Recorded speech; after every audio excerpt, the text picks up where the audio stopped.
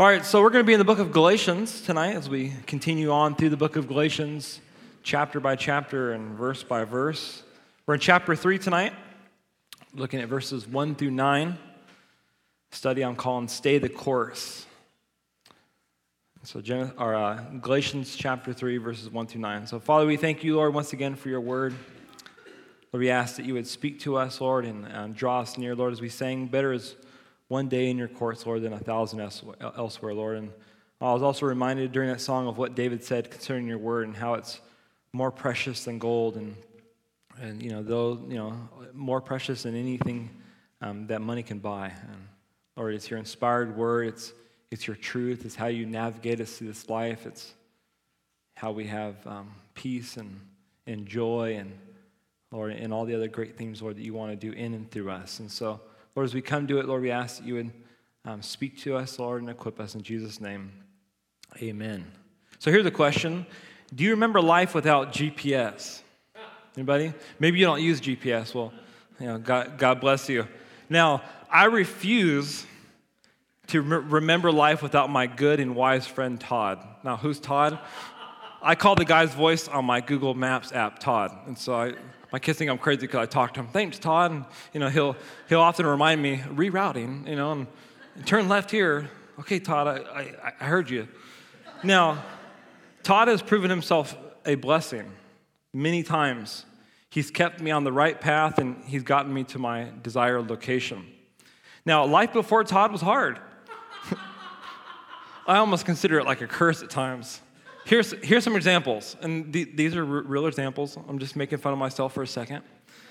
I took the wrong road one time on the way back from Pismo and ended up in King City.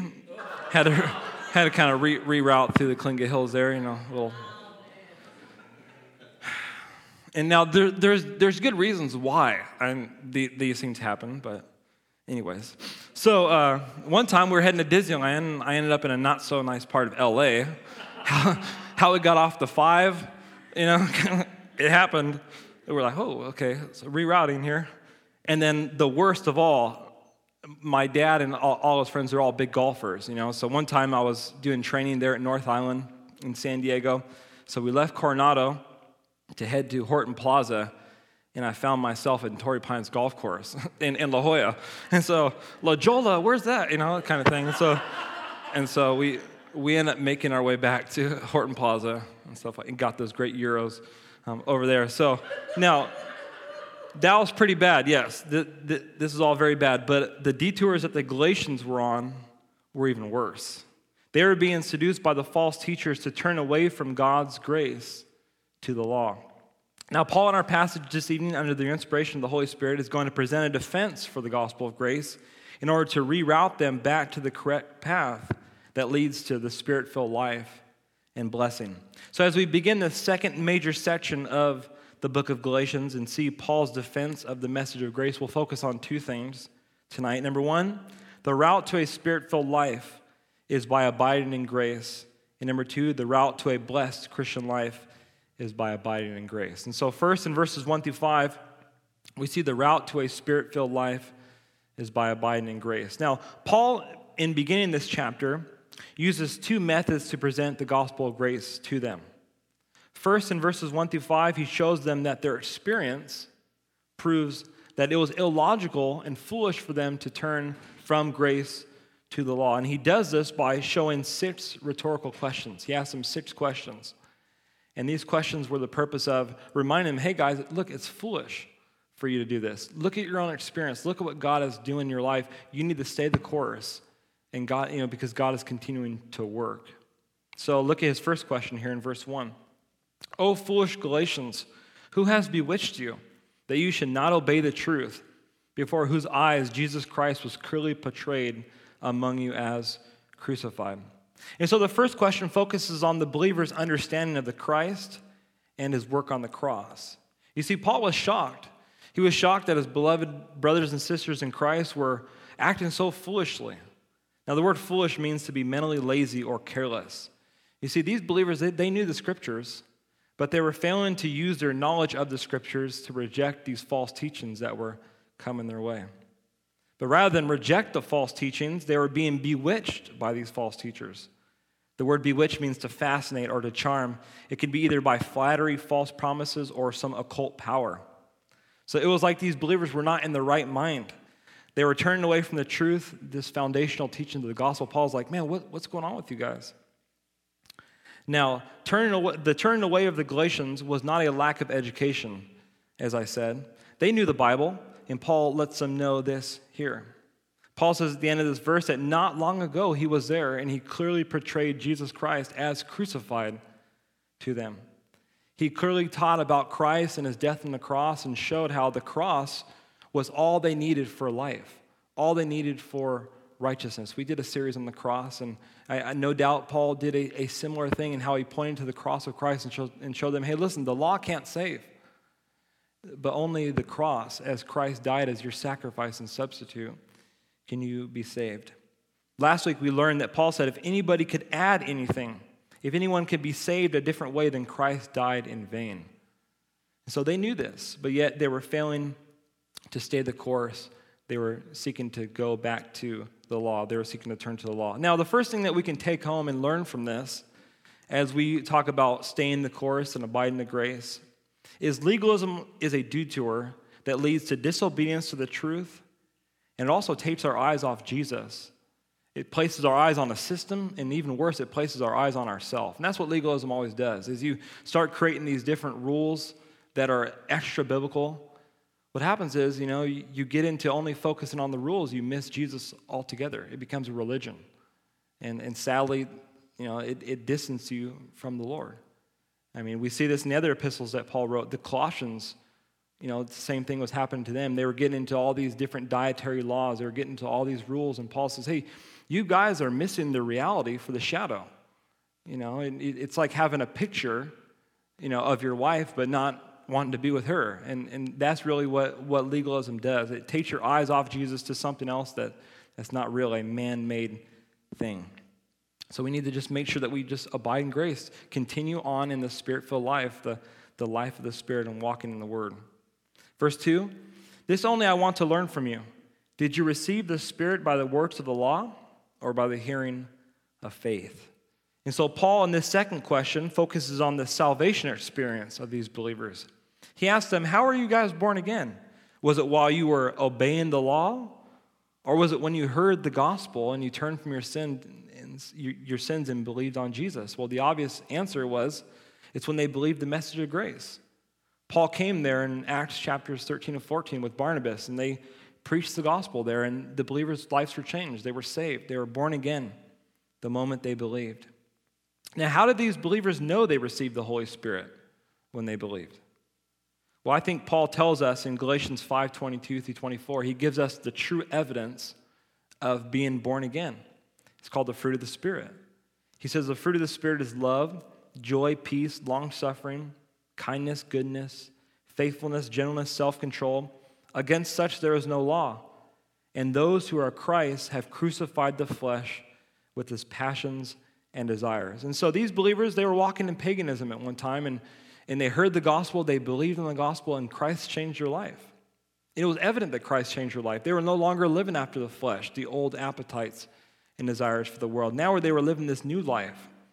Love was coming forth from life. They were having peace and joy and long-suffering. As we're going to see, they were experiencing persecution, but they were still pressing forward. They were long-suffering. And so Paul takes them back to reality and says, okay, guys, let me ask you this. How are you saved? Well, by believing in Jesus. Well, then why would you want to turn back to the law? Why would you want to add anything to think that anything else can give you righteousness besides the gospel? Well, the same is true for you and I. You see, we were born again, and our lives were changed when we put our faith in Jesus Christ. Now, because of this, we need to beware that we don't add any works to the simple gospel. And sadly, people do that. They say, oh yeah, I'm saved, yes, but you also need to be baptized or be a member of the church, keep the law, speak in tongues, follow these rigid sets of do's and don'ts. And if you don't do these, well then, I don't know if you're saved or not. Some traditions say, well, if you don't keep the sacraments, if you don't continue on keeping the sacraments, well then, I know you believe in Jesus, but if you don't keep these things, well then, you're probably not saved. And Paul would ask them, well, that doesn't make any sense. How are you saved? By believing in Jesus. And so why would you want to add these other things to the gospel? They can't help you. They can't save you. They can't make you righteous. Verse 3, are you so foolish? Having begun in the Spirit, are you now being made perfect by the flesh? So after establishing that these believers were saved by faith alone, Paul now hits them with this two-hit combo here, these two questions. The third question was he reminded them of how foolish they were. He says, are you guys so foolish? That's a question. I like that question. What are you guys thinking? Kind of thing. And then he hits them with the fourth question. He asked them, by what basis do you believe that you're going to maintain your salvation and your righteous standing before God? That's really what he talked about. How do you guys think that you're going to maintain your righteous standing before God? He says, if you cannot be saved by works, then why would you think that you have to go on and maintain your salvation now by works? And so the works of the law or any human effort cannot save a person, only the gospel. It's the only thing that God could offer in order to justify sinful man, the cross of Christ. God can't save us by works. The Bible says all of our works are like filthy rags in the eyes of the Lord. And so we're justified by faith. So if that's the case, well, then it's crazy to think that after being saved by faith, then we need to go on and continue to maintain our salvation or somehow keep ourselves righteous by how many things we do. No, we're saved by faith, we continue on by faith. We're saved by grace, we continue to walk in grace. And this is what Paul is talking about here. Later, Paul would write to the Romans in Romans chapter 5, verses 1 through 5, and he would talk about the results of being saved. He would say, therefore, having been justified by faith, we now have peace with God through our Lord Jesus Christ, to whom we also have access by faith into this grace in which we stand, and we rejoice in the hope of the glory of God. And not only that, but we also glory in tribulations, knowing that tribulation produces perseverance, and perseverance character, and character hope. Now hope does not disappoint because the love of God has been poured out in our hearts by the Holy Spirit who was given to us. And so rather than the Bible teaching that we have to maintain our salvation by works, the Bible teaches otherwise. The Bible teaches that we're saved by grace and we stand in grace. And because we stand in grace, we can then rest and rejoice, knowing for a fact that we're going to stand before the Lord. If it was based upon us and what we do, we couldn't rejoice. We couldn't rest, because we'd have to continually be saved over and over and over and over. No, the Bible says, no, we can have peace with God through our faith in Jesus. We can rest in that. We can have access into God's grace, and we stand in this grace. We can rejoice in tribulation and perseverance. Not only can we rest in grace, but we grow in grace. Grace is like a fertile soil to our soul. It's like that amazing bag stuff. You buy at the store, and it seems like you stick it in, it grows a big old Costco potato, a big old GMO kind of thing. Like, whoa, where'd that come from? Kind of thing. That's what God's grace is to us as a believer. Yes, we rest in it, but man, we grow in it. Because legalism, you don't grow in legalism. It separates you from God. But grace, it motivates, it leads, it encourages, and we grow. Now, it's rightly been said that we do not do good works to be loved or blessed by God, but we do good works because we are loved and blessed by God. It's the other way around. As humans, we think, okay, I need to work real hard and do good things, and then finally God will love me and bless me. And the Bible teaches otherwise. The Bible teaches because we are blessed, because we are loved, that's why we do these things. It's a response to who God is and all that he's done. And that's why when Paul writes his letters, for example, Ephesians, he always starts with what God has done for them, chapters 1 through 3. He talked about their great salvation. And then chapter 4, Paul says, okay, now walk worthy of the Lord and his calling for you. Romans is the same thing. In chapters 1 through 11, Paul talked about our salvation, all that God has done for him. Then in chapter 12, Paul says, now I beseech you therefore, brethren, by the mercies of God, all that he said, present your bodies as living sacrifices, holy and acceptable to the Lord. It's always our response. As lovers, we respond to Christ, who is our bridegroom. Verse 4, have you suffered so many things in vain? If indeed it was in vain. So Paul's fifth question has to do with the persecution that these believers in Galatia experienced because of their faith in Jesus. Paul asked them concerning their suffering for the gospel, was it for no reason? Was it without a purpose? So here's what I believe Paul's saying.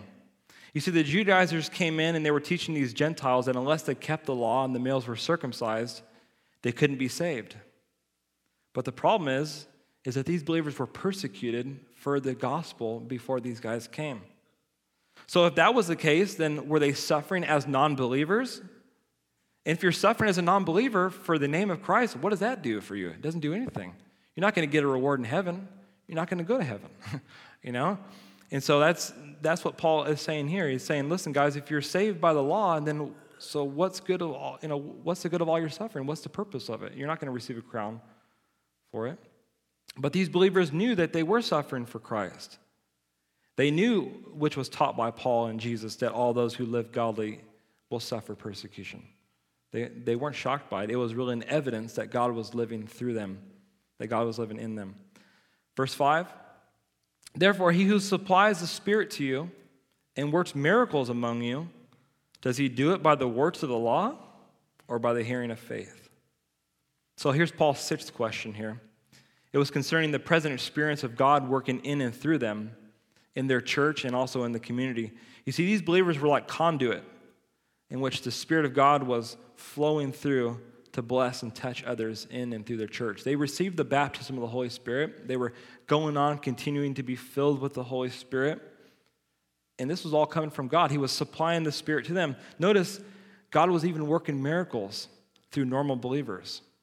And so, so God was continuing to work miracles here, which shows you that, not just the apostles did miracles. Normal believers, God was able to gift with the gifts of miracles here. So he was doing this great work. So Paul asked them, why was God doing this great work? Was it because you guys were keeping the law or saved by the law, or was it because you believed the gospel by faith alone? And the obvious answer was because they believed the gospel. I like that. Notice this, the basis by which a believer is used mightily by God is because of God's grace and our faith in the gospel. This makes me excited. I like that. Now, yes, we should give ourselves fully over to the work of the Lord. We should be prepared for the work of the Lord to be effective. We also must stay away from sin because sin, it's like weights on our feet as we try to run the race. It's going to hinder us. But that aside, the basis by which God is going to work in our life and use us in the world is just because we believe in Jesus. It has nothing to do with how great we think we are. You see, yes, God has blessed men like Chuck Smith, Greg Laurie, Billy Graham, and we can go on and on and on. And often we look at these guys and think, man, if I can just be as spiritual as Chuck. Now, Chuck is spiritual. when you just think Chuck Smith, like, man, you just know he's spiritual. But, then I think, man, if I can just be as spiritual as Chuck Smith, if I can just pause more, kind of thing. And then maybe God will do a good work through me. And the Lord says, no, that's not why I do a good work through Chuck. I do a good work through Chuck because of my grace. And, because of my spirit, because, of who I am. And so that's why God uses people. He uses people because he's good and because we put our simple faith in him. Paul, writing to the Corinthians, I love it. He wrote to them and says, hey, guys, why do you guys boast in your gifts as if you received it? As if you worked for it, kind of thing. He says, you didn't work for it. You didn't earn it. It was given to you as a gift. So therefore, we must be humble and glory in the Lord because it's all based upon Christ's grace and the cross by which God does anything in our life. So if we were to summarize these questions, I think we can have a pretty good list of the fruits of a dynamic, spirit-filled Christian life. Think about it. Paul talked about knowing Christ and him crucified. He talked about having your life transformed by the gospel. He talked about growing spiritually. He talked about rejoicing in suffering and seeing an eternal purpose in your suffering. And finally, he talked about experiencing God's power and spiritual gifts through your lives. Like, wow, I want those things. So what is the 5-step program to these things? How do I, what works do I have to do? Paul says to the Galatians, abide in grace. That's the path. If Todd was to talk and navigate me, or Paul, he'd say, stay on the course, right turn here. Road 265 or whatever kind of thing. Paul says, hey, stay the course. Abiding grace, God's work in your life, he's going to continue to work in your life. What is it really to abide in grace? Well, I don't think it means to just let go and let God. To abide in grace is obviously much more than that. We need to obey the word. We need to look to it as our authority and not man. We need to walk in the Spirit and not in human effort. But yes, it does begin with recognizing the fact that I am righteous and God works in my life just by, knowing the fact that it's Jesus and him crucified, and God's Spirit that works in and through us. And so we're saved by faith alone, but the faith that saves is never alone. It will produce good works as we continue to walk in the Spirit. So now we come to our second point in verses 6 to 9. We see the route to a blessed Christian life is by abiding in grace.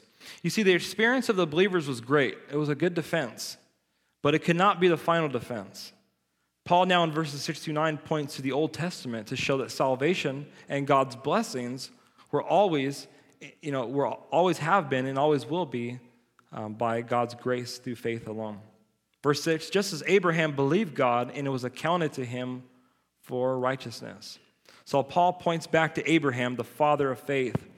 His life is described in the book of Genesis. We had a study on that here, BFF. You can look it up and good study it as we talked about the life of Abraham. Now, maybe these false teachers were going into the church and talking about Abraham. You see, God gave Abraham the sign of the covenant that he made with him, which was circumcision. So maybe they came in and said, hey guys, we're following the sign of Abraham. We're following, in the steps of our father Abraham. We're following, God's law. But Paul says otherwise. Paul says that they can't use that argument because the Bible teaches that Abraham was not saved by the works, by his works or by any ritual, but he was saved by faith. Listen to what Paul said in Romans 4, verses 1 through 4. He says, what shall we say, that Abraham our father has found according to the flesh? For if Abraham was justified by works, he has something to boast about, but not before God. For what does the scripture say? Abraham believed God, and it was accounted to him for righteousness. Now to him who works, the wages are not counted as grace, but as debt. So Paul clearly says, once again, Galatians is kind of like a little Romans. Paul says once again, hey, Abraham wasn't saved by works. If he was saved by works, he'd have something to boast about. But he was saved by grace through faith alone. Paul went on later in Romans chapter 4, verses 9 through 12, and says the following. He said, now does this blessedness then come upon the circumcised only, or upon the uncircumcised also? For we say that faith was accounted to Abraham for righteousness. How was it then accounted, while he was circumcised or uncircumcised? Well, not while circumcised, but while uncircumcised. And he received the sign of circumcision, a seal of righteousness of faith, which he had while still uncircumcised, that he might be the father of all those who believe, though they are uncircumcised, that righteousness may be imputed to them also. And the father of circumcision to those who not only are of the circumcision, but who also walk in the steps of the faith which our father Abraham had while still uncircumcised. Well, that's a lot of times you can use that word, in one statement. So Paul's making very clear on what he's saying kind of here. And so, but Paul's very clear on what he's saying. Obviously, these people, circumcision was a requirement of the Jewish law. And it was how they would convert over to the law. These males would go under this, and then they would keep the law from there. But Paul points back to Abraham and says, hey, well, listen, look at Abraham. God gave him this seal, this sign in chapter 17, but in Genesis chapter 15, verse 6, which Paul quotes in our passage and also in Romans, he was justified by faith. And so he was saved before he received this rite, before he received this ritual, which shows us that a person is saved by grace through faith alone, even in the Old Testament. And next week, as we look at Paul's argument, he talks about Habakkuk and how he talks about how the just shall live by faith. So even under what we call the dispensation of the law, people are still saved by faith alone. Abraham, in this time of promise, was saved by faith alone. Even under the law, people are saved by faith alone. Yeah, now God would give the law as a standard for righteousness in which, for the Israelites to live. But salvation throughout the entire Old Testament, whether you're talking about Abraham or David, has always been by grace through faith alone and not by works. Verse 7, Paul's application, therefore, know that only those who are of faith are sons of Abraham. Now, Paul's not saying that all Christians, even Gentiles, are Jews because they believe in Jesus. That's not what he's saying. But he's saying they are spiritual sons of Abraham because we follow his example. This is similar, I think, to what Jesus said to the Pharisees when he says, yeah, you guys are of your father, the devil. Because the devil was a murderer, and even so the Pharisees were murderers. They were following his example, his evil ways. In the same way as we follow Abraham's example and walk and abide in grace, and then we're in good company. We're following after the father of faith. Verse 8, and the scripture foreseeing that God would justify the Gentiles by faith, preached the gospel to Abraham beforehand, saying, in you all the nations shall be blessed. And so the scripture that Paul refers to is the promise that God gave Abraham there in Genesis chapter 12. God promised that in Abraham, all the nations of the earth would be blessed. That blessing would come through Jesus Christ in his death on the cross. The recipients would be all nations, whosoever would believe. And so this was really a prophecy that Gentiles would receive a share in the spiritual blessings of the Abrahamic covenant through Jesus Christ. And so we've been grafted in, as Paul said in Romans chapter 11. And so through the gospel, you and I are blessed by believing in Jesus. Verse 9, so then, those who are of faith are blessed with believing Abraham. So notice, all who follow Abraham's example and abide in grace are blessed. So people say, oh man, I want to live a blessed Christian life. Okay, well then follow the example of Abraham. Abide in grace. You see, we are blessed as Christians. We're spiritually blessed because we have this relationship with God. Jesus says you and I are friends of God, just as Abraham was called the friend of God many times in scriptures. 3 times he's called the friend of God. And now because of our faith in Jesus, we're now friends of God. God's our friend. He's not our enemy. We don't have to hide from him. Even more closely, you and I are called the bride of Christ. That's even more intimate. So not only are we friends with God, but we're the bride of Christ.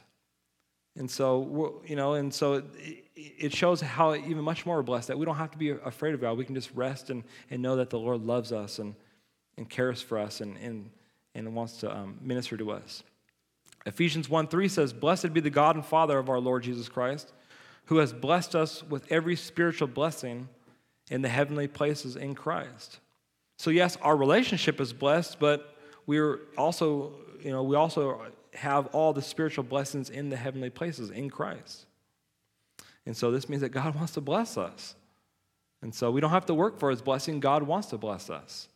And so now, does he give us a Lexus that we want just because we want it? Well, no, obviously not. God is still sovereign. He has a plan for our life. But every good thing that God has for us, he'll give us. That's why the Bible says ask. And asking, you'll receive. And John goes on and says, if you ask anything according to God's will, he'll give it to you. And so God wants to bless us, and so we just need to rest in that and recognize that and stop trying to work for it. And just obey the Lord and work as a result of that blessing. So in closing, if your destination on your GPS is a spirit-filled life and a blessed Christian life, well, then you need to follow Paul's directions and abide in grace. Amen?